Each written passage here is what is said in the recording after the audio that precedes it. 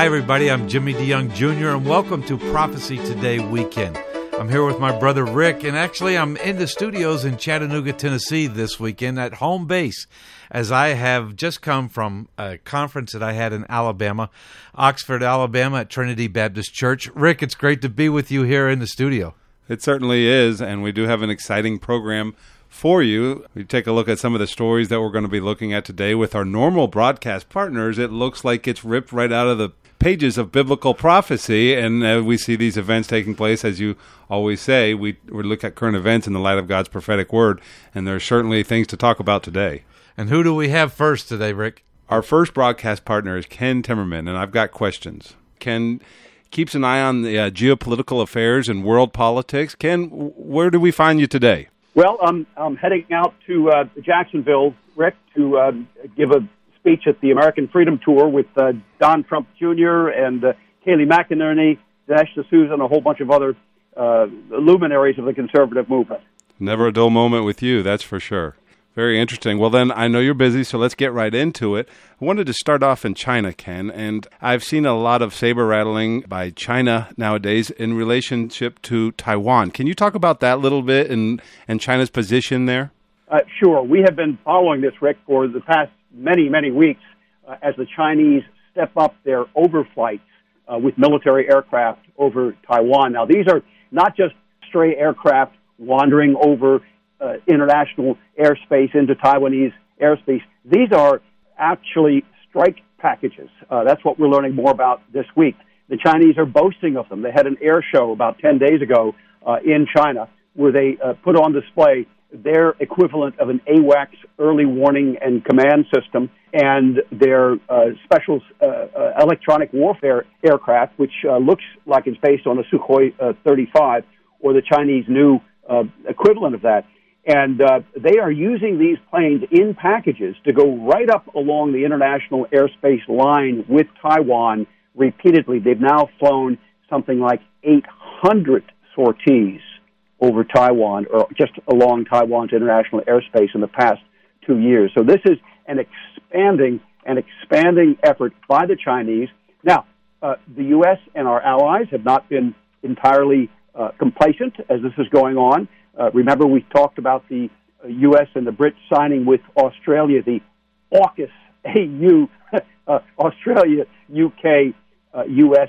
nuclear submarine deal that was absolutely aimed at deterring communist China.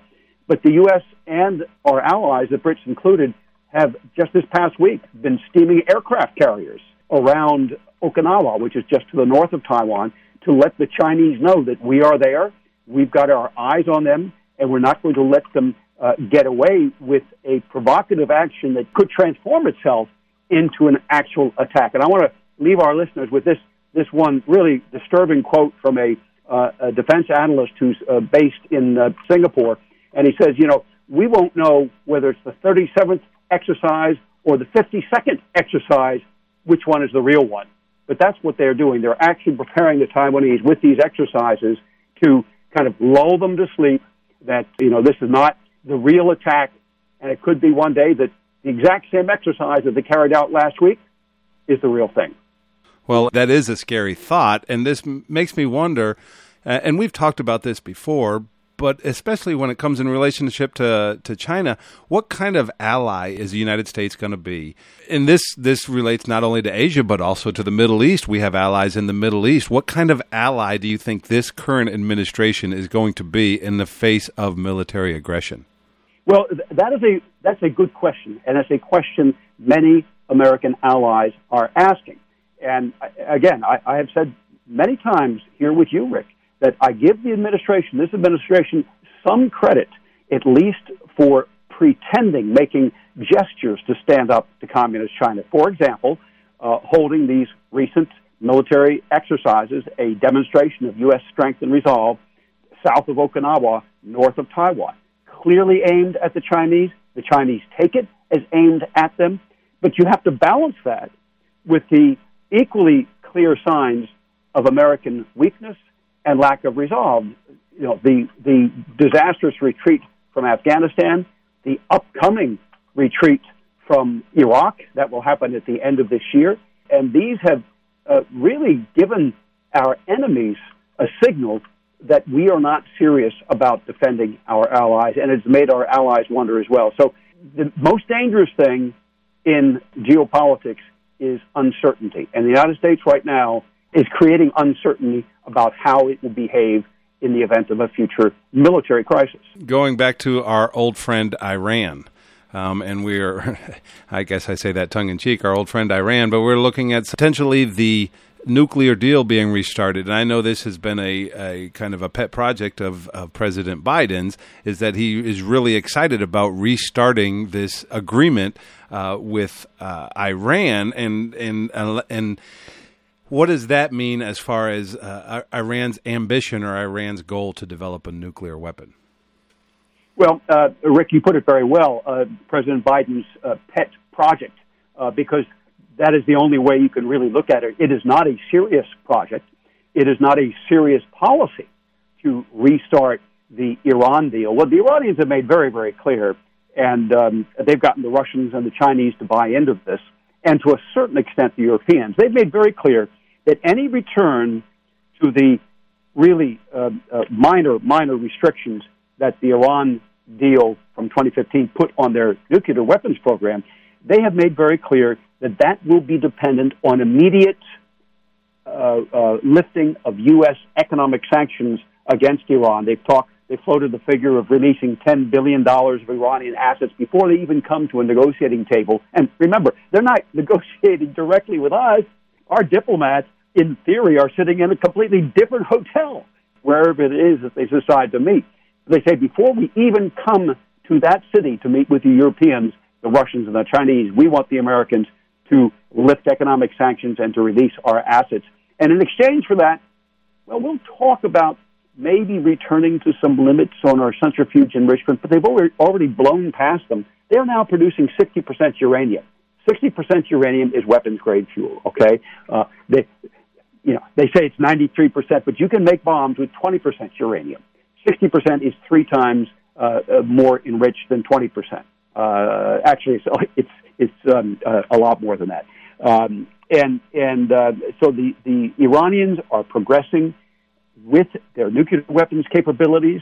They are proceeding with their long-standing goal of having a civilian program that serves as a legend or a cover for their nuclear weapons program. So what that means is they are developing capabilities that could be used to make low-enriched uranium for a nuclear power reactor, but those same centrifuges can make high-enriched uranium at 60% or higher for a nuclear weapon. And that is what they are desperate to maintain, and they've been very successful at it so far. Well, and it's very concerning when you think about a nuclear weapon. And my last question, a Wall Street Journal report came out this week and talked about Iran developing drones, super sophisticated drones and even unsophisticated drones, but it's a new way of warfare in the Middle East that may be changing the landscape there. Can you tell us a little bit about that, and how dangerous is this? It's pretty dangerous. It is not a nuclear threat at this point. The drones cannot carry enough weight to launch a nuclear warhead. But the drones that the Iranians have demonstrated, and by the way, they're very open about it. They parade these things. They show them in their military exercises. They're very open about it. The drones that they're using are of several different types. They have surveillance drones. They have drones that can carry standoff missiles. And they also have drones that serve as kind of kamikaze attack planes. And they have demonstrated that they can evade U.S. and GCC, that's the Gulf Cooperation Council, radar. When they launched that attack 2 years ago in Abqaiq, the largest oil refinery in the world in Saudi Arabia, and put it offline for several weeks, many weeks actually, they have demonstrated a pretty powerful capability. And of course, they are spreading those drones by the hundreds to their proxies around the Middle East, to Hamas most recently. Hamas apparently used them in their latest assault on Israel in the month of May, obviously to Hezbollah, and of course to the Houthi rebels in Yemen. They now believe that the drones that they've supplied to the Houthis have enough range to be able to attack Eilat. in Israel. That's a very serious thing. Now, what damage can the drones do? It depends what they hit. They've shown that they can take out an oil refinery. They will be able to take out Israel's refineries as well, should they decide to attack it. Israel doesn't have a lot of oil refineries, so these are high value targets that are very hard to defend. Now, Israel has Iron Dome and David Sling and a multi-layered air defense and missile defense system that, remember, AOC and the left in Congress wanted to cut off funding to. But the Israelis still have those systems, and those systems are very effective, and they seem to be, at this point, less vulnerable to the drone strikes than countries such as Saudi Arabia, who have a vast territory to defend. Many areas of concern around the world. Ken, we thank you so much for keeping our listeners informed and for keeping an eye on those situations for us. Thank you so much, and we'll talk to you again next week. My pleasure, Rick. It's always great to be with you. God bless. Ken Timmerman, our broadcast partner that looks at geopolitical issues. Thanks, Rick. Folks, let me give you an update on David James. Dave James is in intensive care, and we want to lift him up in prayer. Our community of Prophecy Today listeners, folks that follow us, you have been praying. We prayed for the elder in the Church of Jerusalem with Minnow Kalashir, John Theodore. He's still in the hospital. COVID is taking a toll on many people, but we want to keep Dave James and John Theodore still lifting them up in prayer and just pray that God's will be done. We serve a God of miracles, and He can perform a miracle, but we just pray that His will be done. We're going to take a break, and when we come back, David Dolan with his Mideast News Update, right here on Prophecy Today Weekend.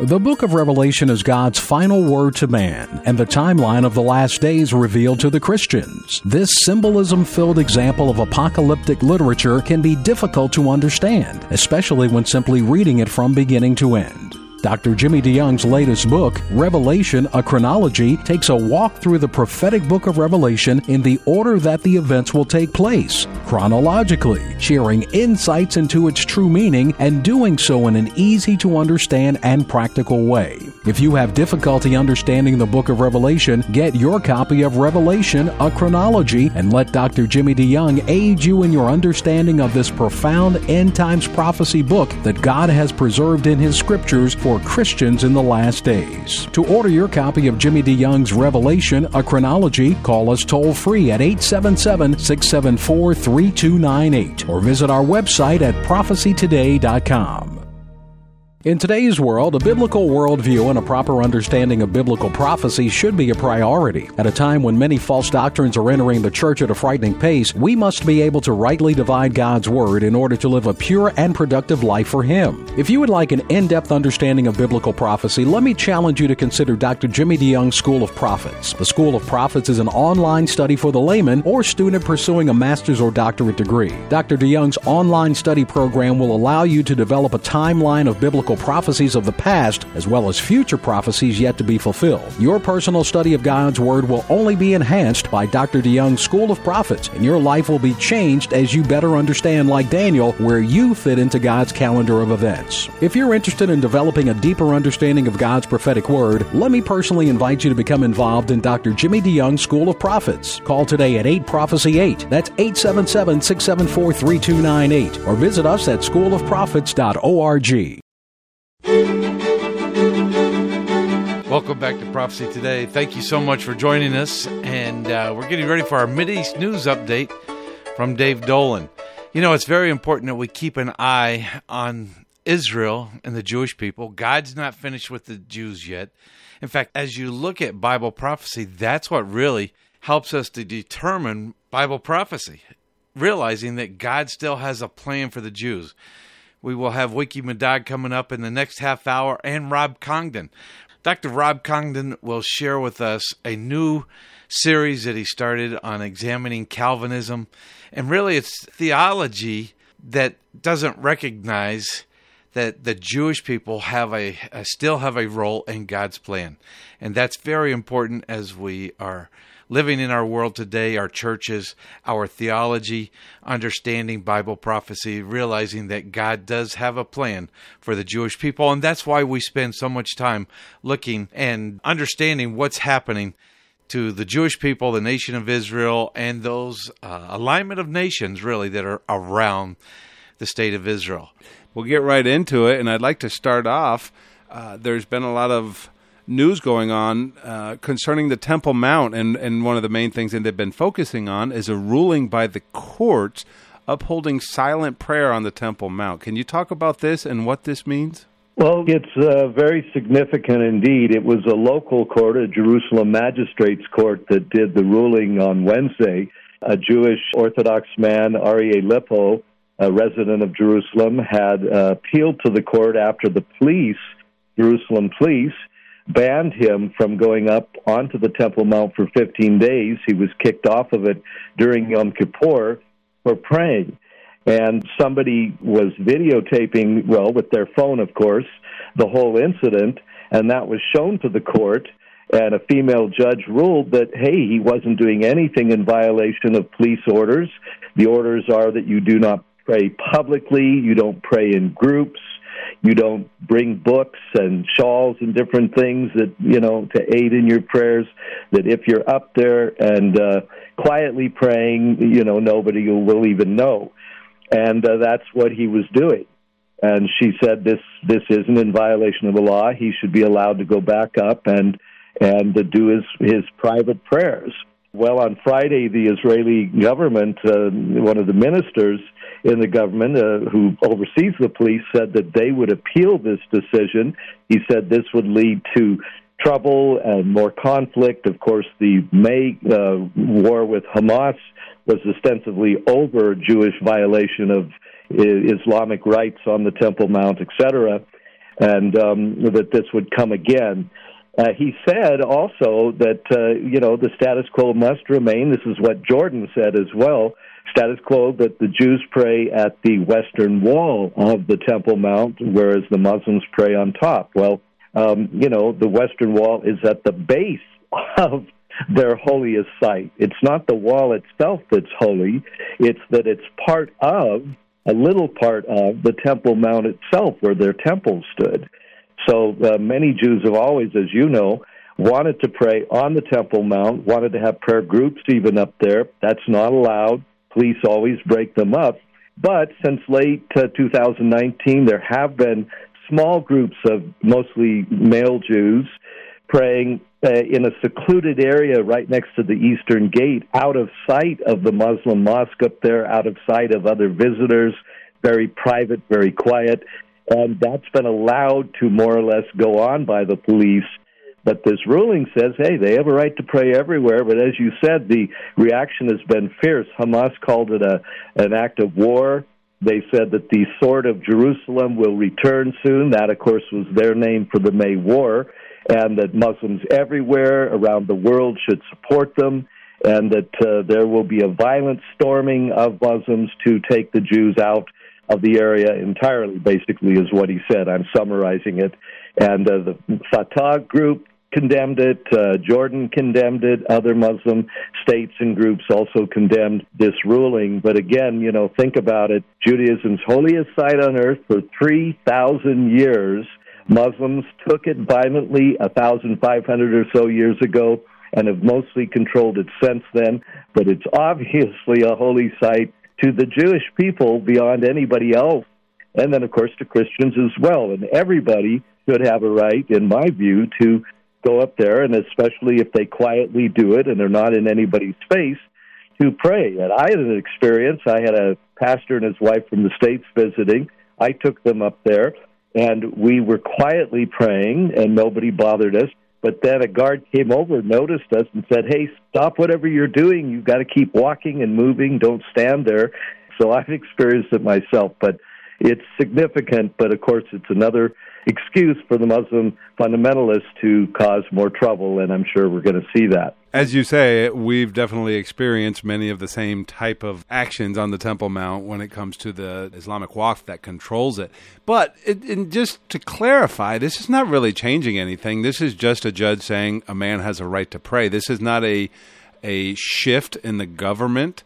This is not a shift in the status quo or anything. This is basically potentially being used as a kind of a straw man, a flashpoint in which maybe one side might want to start raising problems. Is that correct? Oh, absolutely. But this goes to the heart of all of the resistance, quote unquote, to Israel existing at all. And in fact, in the Hamas statement, they said this is occupied land, and therefore the Israeli courts have no say over what goes on. Well, but of course they don't believe that's only the case for Jerusalem. They believe the entire country is occupied illegally by Jewish people, that Islam should control it exclusively, and they look for any excuse really to cause further problems and to stir up their people and stir up agitation. But again, this is Judaism's holiest site for 3,000 years. And as you know, they're not going up there ostentatiously in groups and in, standing out and chanting and taunting. And the attorney that defended the Jewish man said, look, the Muslims up there, they play football, they riot, they pray, they march around, they sing, they do everything. They have total freedom. And a lone Jewish man can't go up and go in a crevice and say a prayer, that this is just absurd. It is, but again, it's their war against Judaism and against the Jewish state that's behind it all, not just an issue of the Temple Mount. Well, we appreciate you giving us a proper perspective on that, because if you were to just read the news and the mainstream media, you would hear a different perspective. You would basically look at it as Islam and Muslims are under attack, which is not what's going on at all. Indeed not. It's an excuse, and they'll use it. Again, they want to see Israel destroyed, and they know that nothing gets the masses stirred up more than this issue. They can always get a crowd of Muslims to protest Jewish violations and Jewish this and Jewish that, and they do it.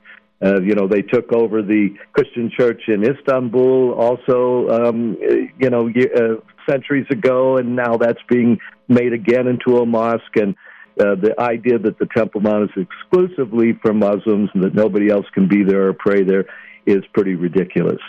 Well, we'll switch gears a little bit and look at another incident that's been in the news. And we talked earlier with Ken Timmerman about the U.S. restarting the nuclear limitation talks with Iran, or the nuclear agreement with Iran. But it looks like Israel may possibly be involved in future talks. What can you tell us about that? Yes, an Israeli security media outlet, Debka File, published a report on Friday saying that secret talks have been going on for some months now between Iran, the U.S., and Russia, and that Israel is also involved behind the scenes in these talks. Now, if that's the case, it's quite a change from the past. The report says that Russia and the U.S. would guarantee that Tehran will not cross the threshold to make a nuclear bomb, that they will put a guarantee out that Israel doesn't have to worry about it, and Israel would apparently sign on to this in an unofficial way, according to the report, and that would be then joined by the other parties to the earlier nuclear accord, China, the European Union, and others, and that would end the dispute. Russia is the key, according to the report, because they, of course, have a lot of influence over Iran. They currently supply Tehran with most of the material it needs in its nuclear reactor in the south of the country. So this may be the case. It would signal a real change of policy. Another thing they point to is that a summit meeting has been set up for later this month in Moscow between Naftali Bennett, the Israeli premier, and the Russian leader. Of course, they would meet anyway at some point, it seems, but according to the Debka File, this is the reason for it. So we'll have to wait and see if there is anything to that and if anything comes from it. Well, Dave, thank you so much for being with us. Thank you for your Middle East news update, and thank you for the time that you've taken to educate our listeners. I'm blessed to do it, Rick. God bless.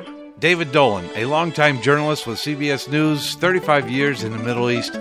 He's now reporting with us and gives us a clear understanding of what's happening in the Middle East. We've got Winky Medad coming up, Dr. Rob Congdon in the next half hour after the break. You won't want to miss them right here on Prophecy Today Weekend. Have you always wanted to visit the land of Israel? Imagine what it would be like to walk in the footsteps of Jesus. With Joshua Travel, you can visit Israel past, present, and prophetic.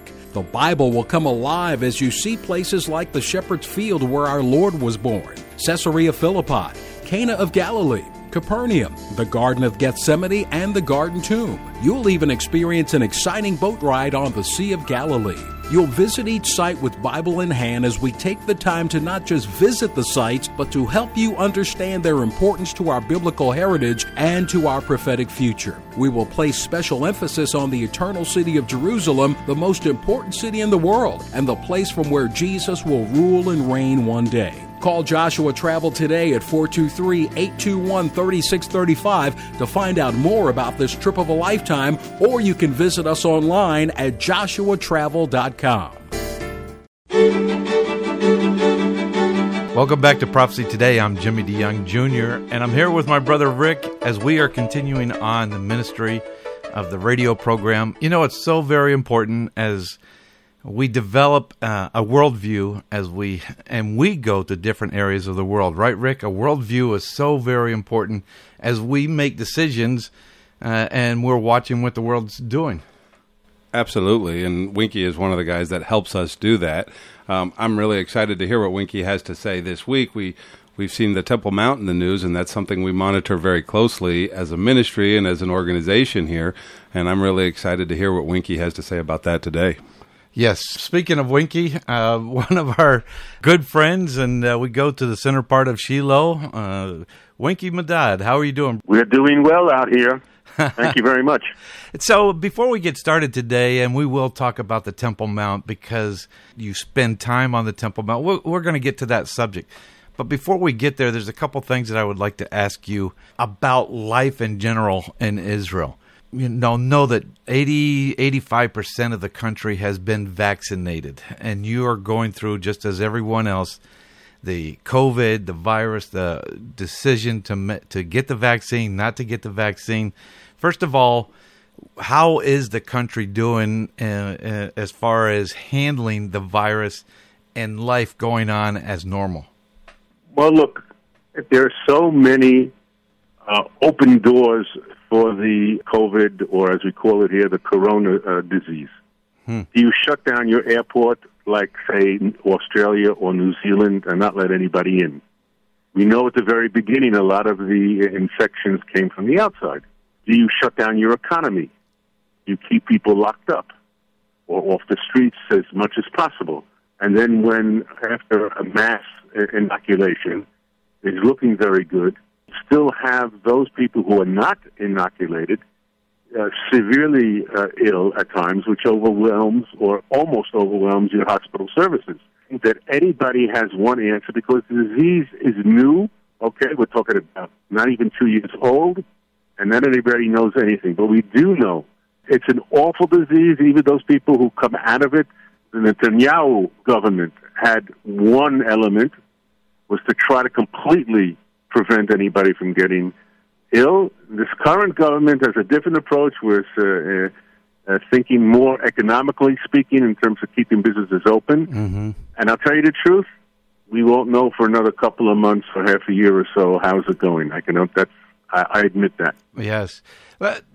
I know we could talk for hours on this subject, but on one leg, as the rabbi says, do you see this as, or do you think of it would be a conspiracy?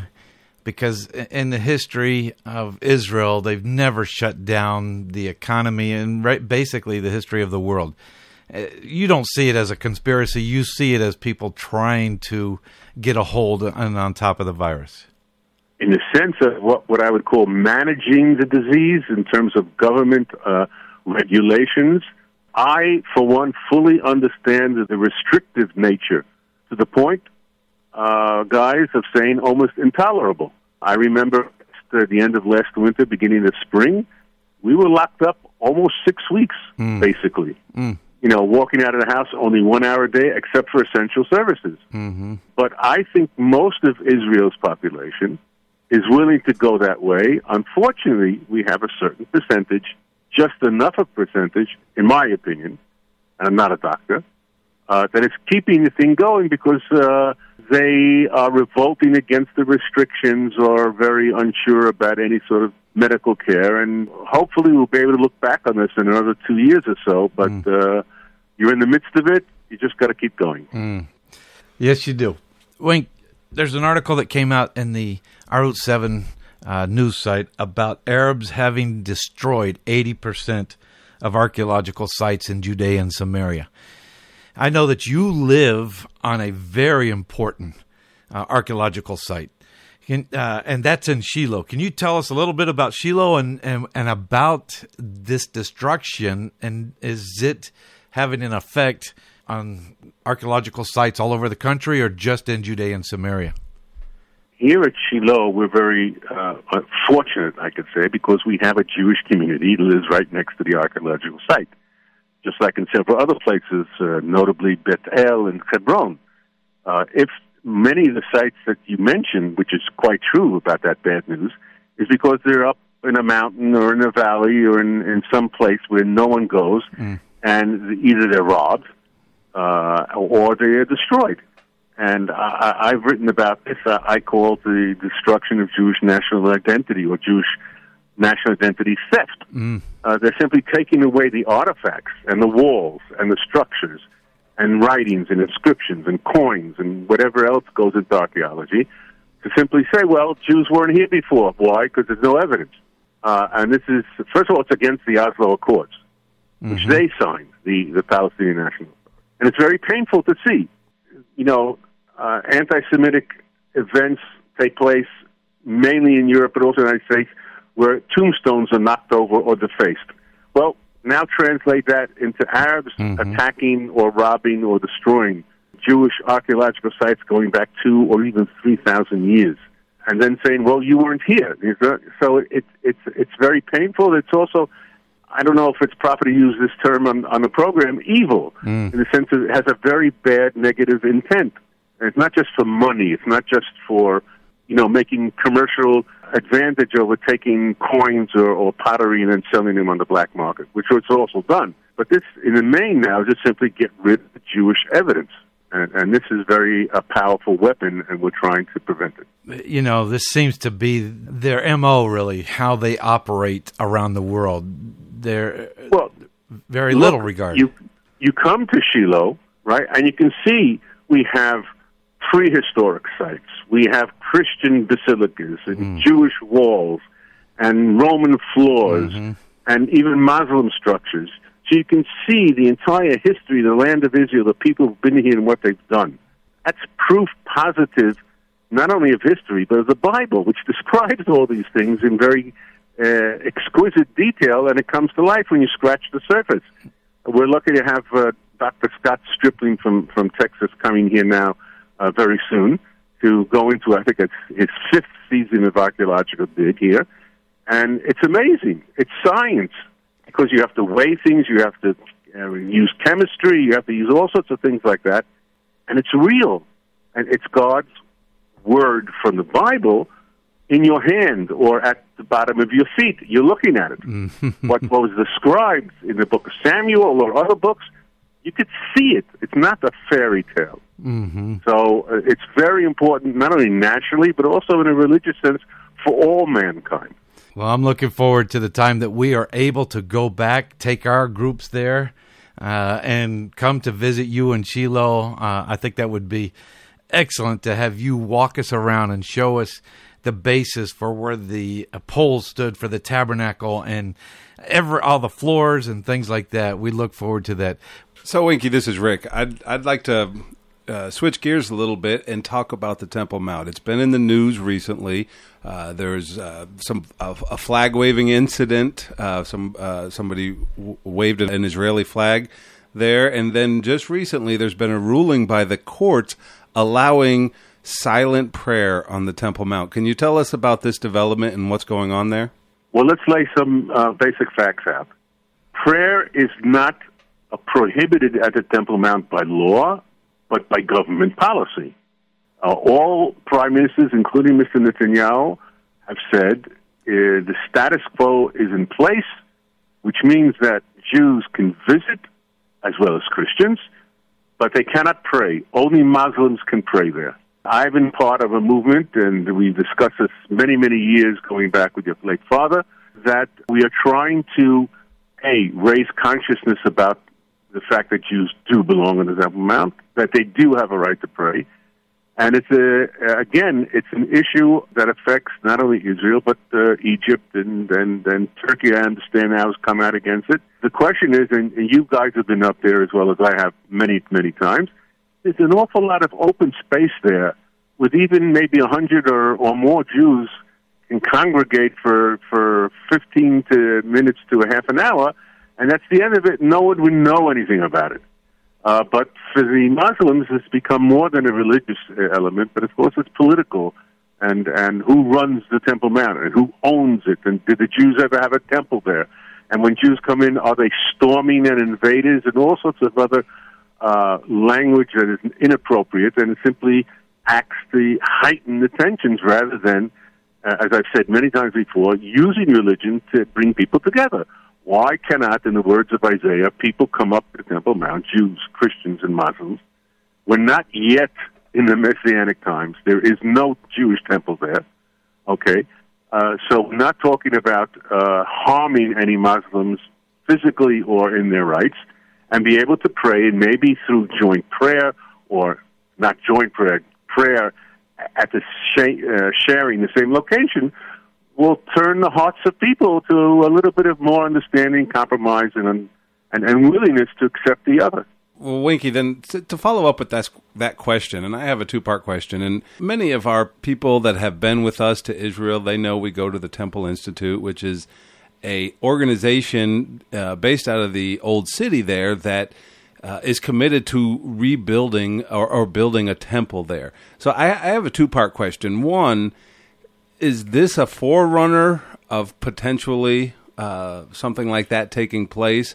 And two, would you said, like you mentioned before, there's quite a bit of space on the Temple Mount area as it is now. Could it coexist? And I'm asking I'm not asking from a Muslim perspective, but from a Jewish perspective, could it coexist with the Dome of the Rock that's up there right now? Let me take your second question first. As you said, there's enough space. Obviously, the Dome of the Rock sits on the foundation stone, which is at the center of the Temple Mount. They conquered that site in the 7th century. Okay? And it's theirs not by some sort of divine decree, but because they decided that the Jews should not have that site, that the Jews were rebellious against God, and therefore we have lost any claim. If you read the Quran carefully, that's basically one of the themes. Well, we deny that, and they've had it for 1,300 years, and to be very honest, I think we should have it back. Does it mean that they can't be up there in some other part which is outside the sacred portion? They can, because we do not claim the entire compound as ours. In fact, the main reason we say we can walk up there is because portions of the Temple Mount are not on sacred ground. So the fact that we should be up there, and they can be up there, even not only now, but even in a later stage, is part of the divine prophetic plan that's working out. All nations shall come to that mount. We do not say they cannot be there. We're the ones, the Jews, who are saying everybody can be there in their proper condition and situation. So I think that all this making noise and threatening and raising the temperature is not helping anybody. Winky Medad, thank you so much. You give us excellent information so that as we are developing our worldview, we know what's going on in Israel on a daily basis or on a weekly basis, and important decisions and things that have been made. Thank you so much for being with us this week. Rick and Jim, thank you very much for having me on, and regards to all of you out there, listeners. Thank you very much for having me on. We have a DVD that we would like to offer. It's called Ready to Rebuild Revisited. It's the revisiting of our very first video, Ready to Rebuild, 20 years later, looking at what's been done to rebuild the temple in the city of Jerusalem by the Jewish people, the Temple Institute, and all those that are interested in the temple being rebuilt. So if you would like to get that DVD for a gift of any amount, we will gladly send that to you. Just call our ministry at 423-825-6247 and ask for the special offer and that you have a gift that you would like to give Prophecy Today. You know, we need to continue this ministry that my father started, and we will give you, in return for a donation of any amount, we will give you our DVD, Ready to Rebuild Revisited. Well, another gentleman that for years, he and Dad talked about the European Union, Rob Congdon, Dr. Rob Congdon, very busy man. He has a ministry. We're going to talk about the ministry at the end of our conversation today and what he's been doing lately. But Rob, welcome to the program today. Well, it's good to be back with you. Always enjoy being with you and your listeners each week. Yes, and it's so good to have you with us. You know, helping people to understand why Europe is important. Just before we get to some of the items that I want to talk to you about, why is Europe and the European Union, why is it important for us to keep our eyes on what's taking place there?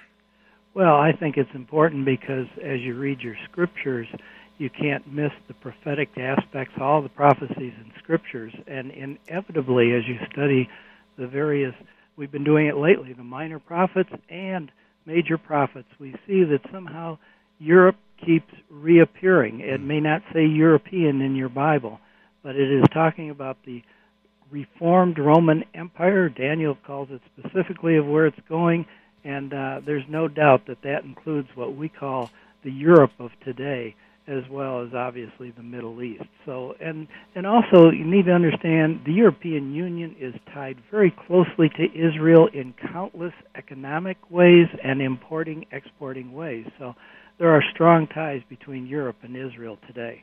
So we understand the nations that would be a part of the revived Roman Empire, which were the boundaries of Rome at the time, where those boundaries, you know, basically went out to all the way from almost India to Great Britain, and we keep those, all those, the Mediterranean, all around the Mediterranean. So we keep those nations in mind.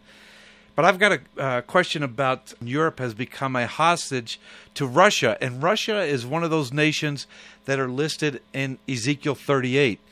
How do you see this as maybe a situation that we really need to be concerned over? Because right now it's just about energy, but what could it lead to? Well, that's right. Ezekiel in 38 makes clear references to Russia and a future alliance that will come down to attack Israel. And I believe that attack on Israel will be based economically. That's what Ezekiel 38 says. And probably for the energy resources of Israel. In today's world, we have a major incident involving a pipeline going from Russia to the European Union that basically is potentially all of their pipelines from Russia give about 90% of the energy needs of the European Union. So the European Union is really dependent on Russia to supply its energy needs. Obviously, the European Union is going to want to turn away from that single dependency. I think they're going to be turning more and more to Israel, and as they do that, Russia's got to deal with a competitor, that's Israel, and that brings us right to the circle back to Ezekiel 38 with Russia trying to deal with Israel and its supplying of energy to the European Union. Great Britain has left the European Union. They are going to have an energy crisis probably this winter. They're already having one now. Do we see Great Britain, or do you see, when you're looking at this, we understand that it was a part of that Roman Empire, do we see them coming together and this energy crisis affecting and maybe Great Britain getting involved with Russia? I actually do, because when Great Britain left the European Union, I made statements with your dad many times on the radio that the European Union's got to punish Britain for what they did. They can't have nations leaving the EU. So I think not only will Russia, but the EU has potential to affect Britain, and the goal will be the ultimate bringing back of Britain to the EU. If they don't come back, the EU is going to keep punishing them till they do. And there's many areas that we've started to see that kind of punishment already. The Balkan countries, which I believe would be basically Eastern Europe, in the sense of countries from Serbia, Montenegro, Moldova, all these countries, Macedonia. The European Union is jeopardizing its position in the Balkans because there's an indecision process. Do you see, first of all, how is that jeopardizing the European Union and its decision with the Balkans? And do you see the Balkans at some time, or Eastern Europe, joining in these nations of what we see as the revived Roman Empire? I do. The Balkans are very important. Historically, they've been very important. In fact, we can actually look into 2 world wars that began or had much of its beginnings back in the Balkans. They were part of the area that is the Roman Empire of the past. So I think they are involved. The EU has a single goal to unite 109 nations under their control and direction ultimately, so the Balkans would certainly be included in that. But the EU also has many ties to the Balkans, and so the tension today is whether they should bring in these nations or not. That's within the European Union. There's concern because the Balkans have traditionally been hot spots. And as I've said, that's where World War I began. Europe knows history. They don't forget it. And so they're nervous about that. They're nervous that the Balkans will bring back immigration, more immigration into Europe, which many of the nations, particularly France and Netherlands, don't want. So, yes, there's some real concern for the Balkans, and there's always the concern, will a Russia or China or Turkey try to influence the Balkans that would be counter to the goals of the European Union? So there's real tensions in the EU. They want to bring in these nations, but they're hesitant. And not a lot of people are aware, but I mean, there is a Muslim influence in these Balkan countries, right? Oh, absolutely, and that's becoming increasingly a factor in discussions within the EU, because while they want to grow, they want the economics of these countries, they're not sure they want to lose their European aspect. They don't care about nationalism. They don't care if you're a Frenchman or English or what, as long as you're global mentality and you're thinking EU. And the Balkans, they're not sure because of the Islamic influence there also. Well, it's something that we will keep our eyes on. Now, Rob, tell me about your ministry, and I know that you have done a special series on Calvinism, and tell us about that and the dangers and why you did it. What prompted you to do an in-depth series on Calvinism? Well, first of all, we do it through our ministry called CMI-TV.org. And many years ago, I was observing how many young adults were not in the churches anymore, or were leaving and going to some other churches. I realized the approach was on the Internet, and so we've done it through the Internet and through our videos on our website. And we are trying to reach the young adults. As we've looked, we've seen they've turned to Calvinism. And our most recent video was on lawlessness in our culture and apostasy in our churches, because Paul warned that there'd come a falling away first, and I believe that's just prior to the rapture, a falling away in the church. And one of those is the elements of Calvinism that's been widespread in attracting the young adults to Calvinistic churches. There are significant dangers in Calvinism that most people aren't aware of. They think it's okay, it's a debate of a more theoretical nature, but it's affecting evangelism today, it's declining, discouraging missions, and what really concerns me is it's pushing heavily on the social justice, uniting with the government, That's historic with Calvinism. Unite with the government, get the government to enforce your laws of your church. And many people have no grasp. They say, well, Calvinism even talks perseverance. No, that's not what they're teaching. Mm-hmm. They're saying that you have to work to earn evidence to prove that you're the elect, and that one day believers and unbelievers will stand at the great white throne judgment and have to prove that they're the elect. And if they can't prove it, then they're not the elect and they go to hell. And so it takes away the security of the believer. It reroutes their mission purposes, and certainly decreases the giving out of the gospel, and generating, I believe, a greater number of people with head knowledge but no heart knowledge of Jesus Christ. Mm. You know, and it also, along with those items that you said that it's affecting in our churches today, it's also very anti-Semitic. They don't have a role. They don't see a role for the Jewish people and God's plan for the future. And I think that's, as dispensationalists, as we're looking at events, as this program, that's why we keep our focus on the Jewish people. And there's a theology that's in place, replacement theology, and something that we need to be aware of, correct? Oh, yes. The thing that most people don't understand is when they hear Calvinism, they think election, and they think that's the whole issue. Mm. No. The real issue is that the very view of eschatology, or end-time events, which are significantly tied to Israel, the Calvinists do not believe what the typical Bible-believing fundamental dispensational believer believes. Mm-hmm. And therefore, because actually Calvin built many of his doctrines based on his eschatological view, which mm-hmm. rejects Israel, mm-hmm. that means the whole system, if its foundation is shaky, which it is because mm-hmm. of eschatology, the rest of the system will fall. You're exactly right. You know, we always say, and my father used to say this all the time, your eschatology determines your theology. And that is so true.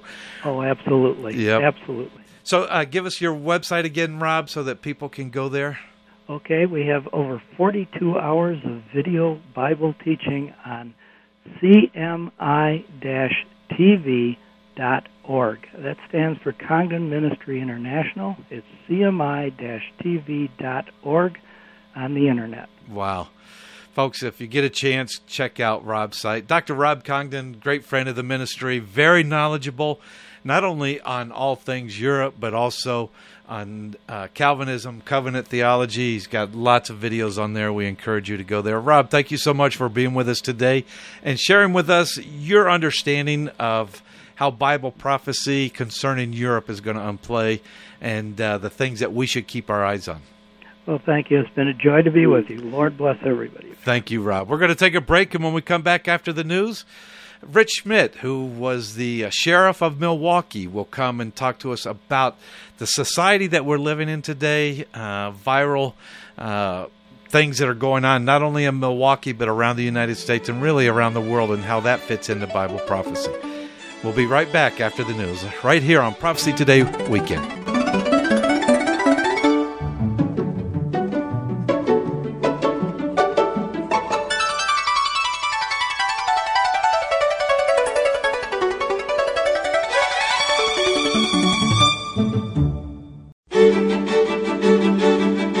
Welcome back to Prophecy Today. I'm Jimmy DeYoung Jr. Along with my brother, we've been doing this program to continue on the ministry to help Bible-believing Christians to have a worldview. And not only a worldview, but a biblical worldview. Why the world is acting as it is, and to understand it from a biblical prophetic understanding.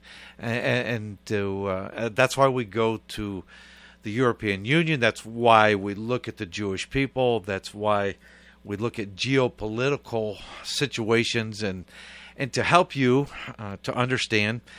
And look, without sensationalism, we're just examining current events in the light of God's prophetic word. And I think it's very important not to use sensationalistic ideas or concepts or to blow things and make them much bigger than they really are, because what's happening in our world is pretty intense right now. and our world, around the world, whether it be in North America, South America, whether it be in Europe or Far East Asia. Our world is, there are intense things going on right now. We're bringing in today a good friend of the family, a graduate of our School of Prophets, the LBU, Dr. Rich Schmidt, who was the former sheriff of Milwaukee. Good to have you today with us, Rich. Well, Dr. Jimmy DeYoung, it's always great to be with you, and I'm looking forward to our little chat we're going to have. It's great to be with you, and I know that you're doing television programs up there in Milwaukee. As a matter of fact, and you're the pastor of a church, I will be with you. And can you just give the information as to, I know you're outside of Milwaukee, and it's been a lot of things have happened since I was there with you. Just give us quickly the date and the information that I will be with you there in Milwaukee. All right, well, we're all looking forward to you coming on October 24th. That's a Sunday, and we're looking forward to you'll be preaching 3 times, 9 a.m., 10:45, and then at 6 p.m. at night. We're going to have a nice lunch for everybody for free after about noontime, and that'll be on, again, all on Sunday, October 24th at Union Grove Baptist Church in Union Grove, Wisconsin, about 30 minutes south of Milwaukee. I'm looking forward to being there with you, and of course, with you and I there as graduates of the School of Prophets, we'll have the prophecy angle really covered. Well, today, there's a very serious situation, and I wanted you to come on. We had talked about this earlier this week, but with things that are happening, really, the intense of violence in the United States, and you being the former sheriff of Milwaukee and understanding, and little did I know earlier on Friday morning, events would take place as far as, and I'm sure people looking at Fox News, CNN, all of those, you can understand the event that just took place. Just share that a little bit, but why, as we're looking at violent crime on the increase or on the uprise in America, why is this happening? Well, first of all, you just made mention of a horrific night that we had right here in Milwaukee, Wisconsin. There were literally 4 different shooting events in which 11 people were shot, 3 that are pronounced dead so far. And this, unfortunately, around the country, around the nation, is becoming a very prominent occurrence, and it's very unfortunate. So why are all these things taking place? Why is violent crime increasing in America? Well, it all comes down to this. It's very simple answer is when you take God out of the country, when you take God out of a culture, anarchy and chaos ensues. And that's exactly what we're seeing happen. So many different things politically are happening. I have to agree with one thing that President Obama stated when he was here.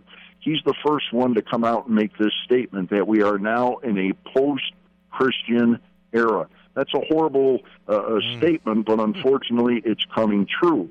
Barna has come out with a report that states that less than 50% of all people in America, for the first time in the history of America, less than 50% of citizens of America will claim any nexus to Christianity.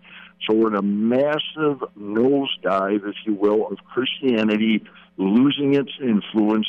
The government socialistic concepts are taking over, and all of this is leading to a massive increase, if you will, in violent crime.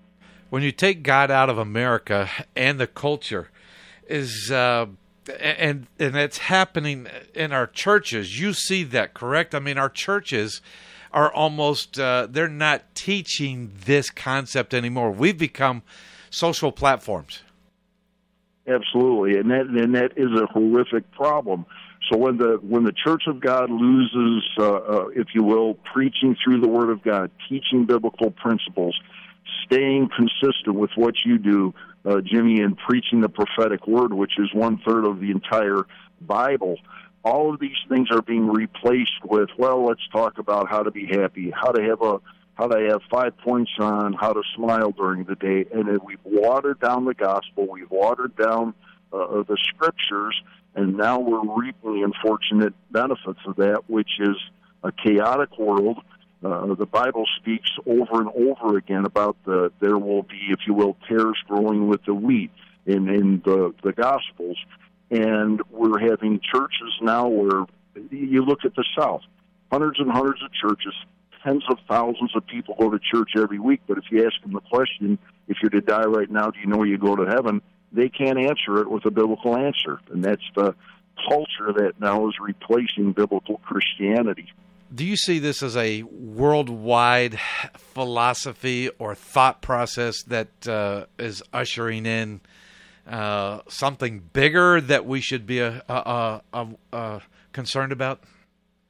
Well, again, when we look at a global picture and we look at what is the dominant religion of most countries around the world, and it's not Christianity. Mm-hmm. Christianity is now, if you will, much, much secondary to socialism, Marxism, communism, which in itself, they're not quote-unquote religions, but in essence, that's what they've turned into. You see a major movement of Islam that is basically taking over the Middle East and other parts of our world. We're seeing that influx right here in America. We're seeing a constant immigration of those that are called refugees right here in America that are being brought in that don't share the Christian faith. And again, Christianity worldwide is being pushed to a secondary place, and in many places, as we all know, it's literally illegal to express their faith in Christ. There's people that are martyred every single day for their faith, and this violence that's taking place, it's part of literally a religious culture, but certainly not Christianity. As a former sheriff, are you? I mean, how do you know these statistics are on the uprise in America?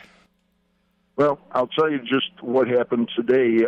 We just talked to it. We're seeing it literally in the news every day.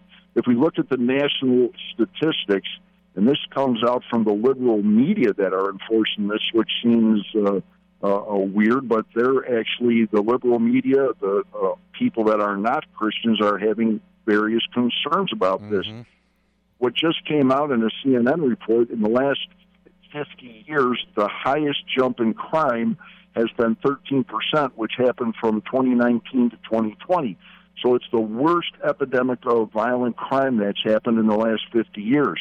When you look at places like Chicago, which is in the news constantly, 481 homicides in 2019, 748 in 2020. That's a 55% increase in homicides. Milwaukee is off the charts, one of the worst in the nation. 98 homicides in 2019, 191 in 2020. That's a 94.9% increase. We're seeing this all over America. And why are these things taking place? Well, some have been trying to blame it on the pandemic. Well, people get upset. They're tired of being at home. No, folks, what it really is, it's an anti-God culture. It's a liberal, very, very liberal government that's pushing everybody's a victim. Go out and apparently do whatever you think is right in your own eyes. And that's exactly what's happening. So law and order is no longer in effect. The rule of law is pushed aside. We give sentence reductions for criminals. They do what's called deferred prosecution, where basically their criminal is said, well, you shouldn't have done that, but it's okay, and we're not going to prosecute you, and they send them home. All of these things are leading to the deterioration of America, the deterioration of our country, and it's a worldwide trend. Prophetically, where do you see this in the scenario in the future? Well, as we look at Scripture, I like to go to 2 Timothy chapter 3, and it says this, but know this, that in the last days perilous times will come.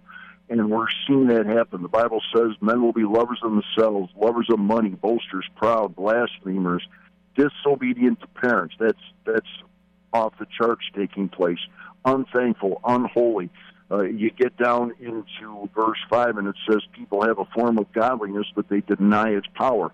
In other words, people are religious today, but in the last days, which I think both of us can agree on, we're there. It's we don't know when Jesus Christ is coming back, but we're looking up. It could happen at any moment. 2 Timothy chapter 4 says this in verse 3, the time will come when they will not endure sound doctrine, but according to their own desires, they'll have itching ears. They will heap up for themselves teachers. They'll turn their ears away from the truth and be turned aside to fables. And we're seeing that happen in the media. We see it happening in our churches, where instead of looking at the Word of God, practicing its principles, teaching the gospel, discipling individuals to walk with God, instead everything is about what's in it for me. What can I get out of this? And God says in the last days, this will get worse. Final thing that comes to mind, Jesus himself talked about that shortly after the rapture of church, and all these things that we're seeing are setting the stage, as your dad would say, for Bible prophecy to be fulfilled. In Matthew 24, Jesus warned there'll be wars, there'll be rumors of wars, there'll be pestilence, there'll be violence, there'll be earthquakes in verse 7. And then we go down and he talks about in verse 12, he said, and because lawlessness will abound, the love of many will grow cold. We're seeing all these signs, if you will, setting the stage for what Jesus Christ himself said will take place. Massive violence. Everyone will be fighting for their own lives. There'll be people that will kill other people just so that they can survive. And they will. The Bible in Matthew 24:10 says, many will be offended. They'll betray each other. They will hate one another. All these things we're seeing coming into play with a massive amount of violence that's taking place. And might I say this as I close this concept out? We look to the government, we look to law enforcement to basically be the savior of our country.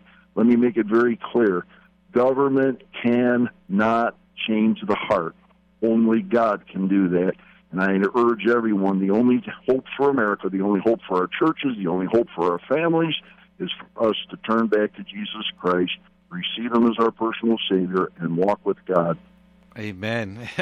I love that, folks. Again, we've given you the practical and the prophetic. Dr. Rich Schmidt, pastor at Union Grove Baptist Church, former sheriff of Milwaukee. Rich, you have a website that people could go to see some of your information? Sure. If you go to Prophecy Focus, so it's very much like your website, Prophecy Today. Mine is prophecyfocus.org. Prophecyfocus.org, one word. And you could actually have Dr. Schmidt come and speak at your church and on all things, even bringing his past as sheriff of Milwaukee and what he knows about the future, having studied Bible prophecy. And really, that's the key for all of us as we are looking and trying to understand why our world is acting as it is. All you have to do is go to the Scriptures.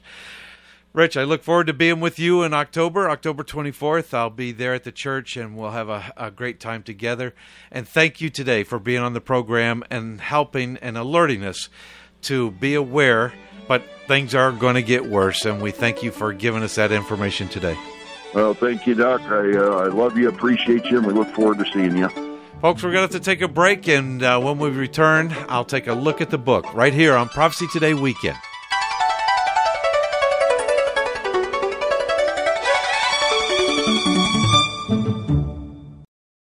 Every believer needs to understand Bible prophecy. Whether you're a novice or a student, we are here to help you.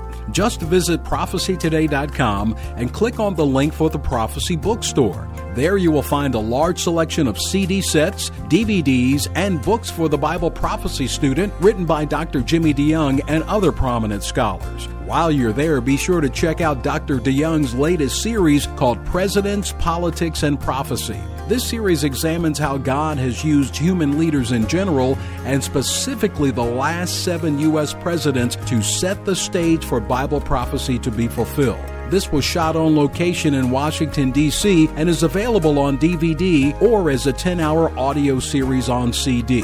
Be sure to check back often for special deals. You can visit prophecytoday.com and click on Bookstore, or you can go directly to prophecybookstore.com.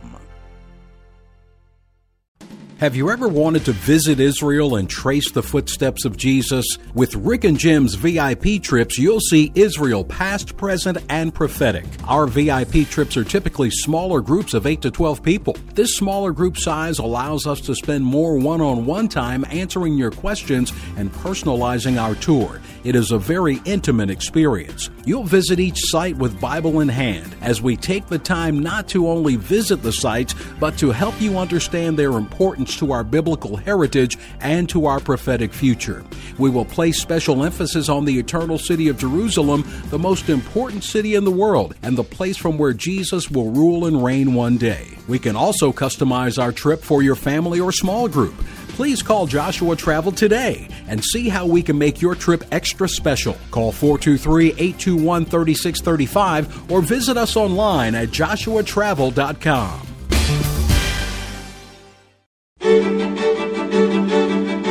Welcome back to Prophecy Today. I'm Jimmy DeYoung Jr. It's that time where we take a look at the book, and I always liked when my father, Dr. Jimmy DeYoung, for many years would take the time to take a look at the book. With Bible in hand, he would give you the verses, the reference, why each of the current events that we examined, we talked about, and where they are listed in Bible prophecy. And that's something that's so important, that as you study the Word of God, that you understand where we are in the times that we're living, why nations, why people, why philosophies are running rampant, or that they are doing the things that they're doing. When I talk about philosophies running rampant, our world is almost as if right is wrong and wrong is right. And we're living during that time in the last days. And as we look at our broadcast partners as they came to the table, Ken Timmerman talked about China, Iran. China is one of the kings out of the east in Revelation chapter 16 that will come against Israel for that battle of Armageddon during the last half of the tribulation period, during the very last, right before Jesus Christ returns to the earth at his second coming. When we look at Iran, it's one of the nations mentioned in Ezekiel 38, along with all the other nations, Turkey, that we talked about, Tayyip Erdogan, and trying to make Turkey an Islamic nation, the pan-Islamic leader and the Islamic nation for the world. Common denominator in all those nations in Ezekiel 38, Daniel 11, Psalm 83, is that they are Islamic nations, and the Islamic world will come against Israel in the end times. Of course, Dave Dolan talking about what's taking place in Israel, and he spent and wanted to spend a lot of time on the temple this week, because that's going to be the focal point when the Antichrist comes on the scene, when he is revealed after the rapture of the church. The Antichrist will come on the scene. He'll set up a one-world political system, instituting his philosophy. Well, it's really the philosophy of Satan, and he will take control, and he will be a one-world leader that will come on the scene. And his role, the very first thing that he does, or probably one of the first things, or at least the first thing that kicks off the tribulation period, is confirming a peace agreement with Israel. That's Daniel chapter 9. And as you look at these events that are taking place, the anticipation for peace in the world today, certainly it's setting the scene for a man to come on the scene, for a one-world leader who will sell a philosophy that belongs to Satan, and he will take over. Oh, he'll be the friend of Israel for the first 3.5 years. He will allow them to build a temple. That temple, yes, the temple that David Dolan talked about, the temple that Winky Madad always talks about, that the Jews are preparing today, even the Temple Institute. I thought it was a very good question when my brother asked the question, would the Jews allow a temple, or would the Muslims allow for a temple to be next to the Dome of the Rock? But the Dome of the Rock, underneath the Dome of the Rock, is the top of Mount Moriah. That is the place where, if you want to go back through history, that's where King David, purchased the threshing floor from Arnon the Jebusite. That is where Abraham offered Isaac. That's where the Holy of Holies was located in each of the temples. That is the place that Winky called the foundation stone. I don't know if you caught that, but they consider it the Jewish people do and the Muslims consider that to be the foundation stone underneath the Dome of the Rock. That is why we consider it one of the most holiest sites in the world. It's the third most holiest site in Islam. So now you see the conflict that is taking place. And really, it's all these things that as they are unfolding, we know that there's going to be a struggle that started all the way back in the Garden of Eden, that continues today, and until the point when Jesus Christ comes back to the earth and he sets up his throne in the area of the Holy of Holies on the top of Mount Moriah, where the temple will stand, Ezekiel's temple that Jesus built. So as we look at all these events, even Rob Congdon talking about the European Union and how the struggle for power and energy and the different things, yes, it's setting the scene for a one world leader to at least use the infrastructure for the European Union to revive the old Roman Empire. And that will be the Antichrist role. He'll use that as his power base. So we're watching the European Union as it unfolds and what's happening. And I do think Rob has a very good understanding of Calvinism, covenant theology, the Reformed Church, all these things. And you would do well to watch his videos to learn. Dr. Rich Schmidt also came to us, and he talked to us about events that are happening, why our world is acting as it is, the violence that is taking place, again, laying out a prophetic understanding of how the world is going to be. This is nothing what the world is going to be like in the future. The world in the tribulation period, we haven't seen anything compared to the trouble and the perilous times, the times of Jacob's trouble that it's talked about that will take place during the tribulation period in the future. I liked how Rich finished up his teaching using the Word of God to help us to really to apply this to our life. I think about Peter and Paul as those scriptures that they gave in those letters to both Timothy and to the early church as they were given instructions. And Peter, at the end of his life, he said, be ready to give an account for what you believe, to be able to defend it at any moment, but do it in love. And that's something that's very important. And Paul says, when he writes to Timothy, I charge thee therefore before God and the Lord Jesus Christ, who shall judge the quick and the dead at his appearing and his kingdom. Preach the word, be instant in season, out of season, reprove, rebuke, exhort with all longsuffering and doctrine. For the time will come when they will not endure sound doctrine, but after their own lust they shall heap to themselves teachers having itching ears. That's the point where we are at right now. And I would like to encourage you to use the Word of God. Over 30% of God's Word is about future events. If that was so important to God that He would use 1/3 of the way that He communicates with us and His Word to tell us about future events, if it was that important to Him, how much more important should it be to us? Bible prophecy is used for two things. One, to help us to understand the urgency for evangelization, to tell others about God's gift of eternal life.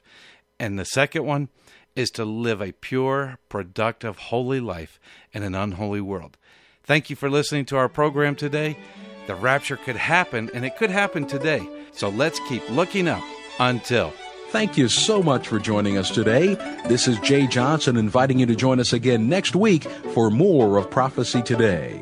Prophecy Today is a listener-supported production of Shofar Communications in Chattanooga, Tennessee.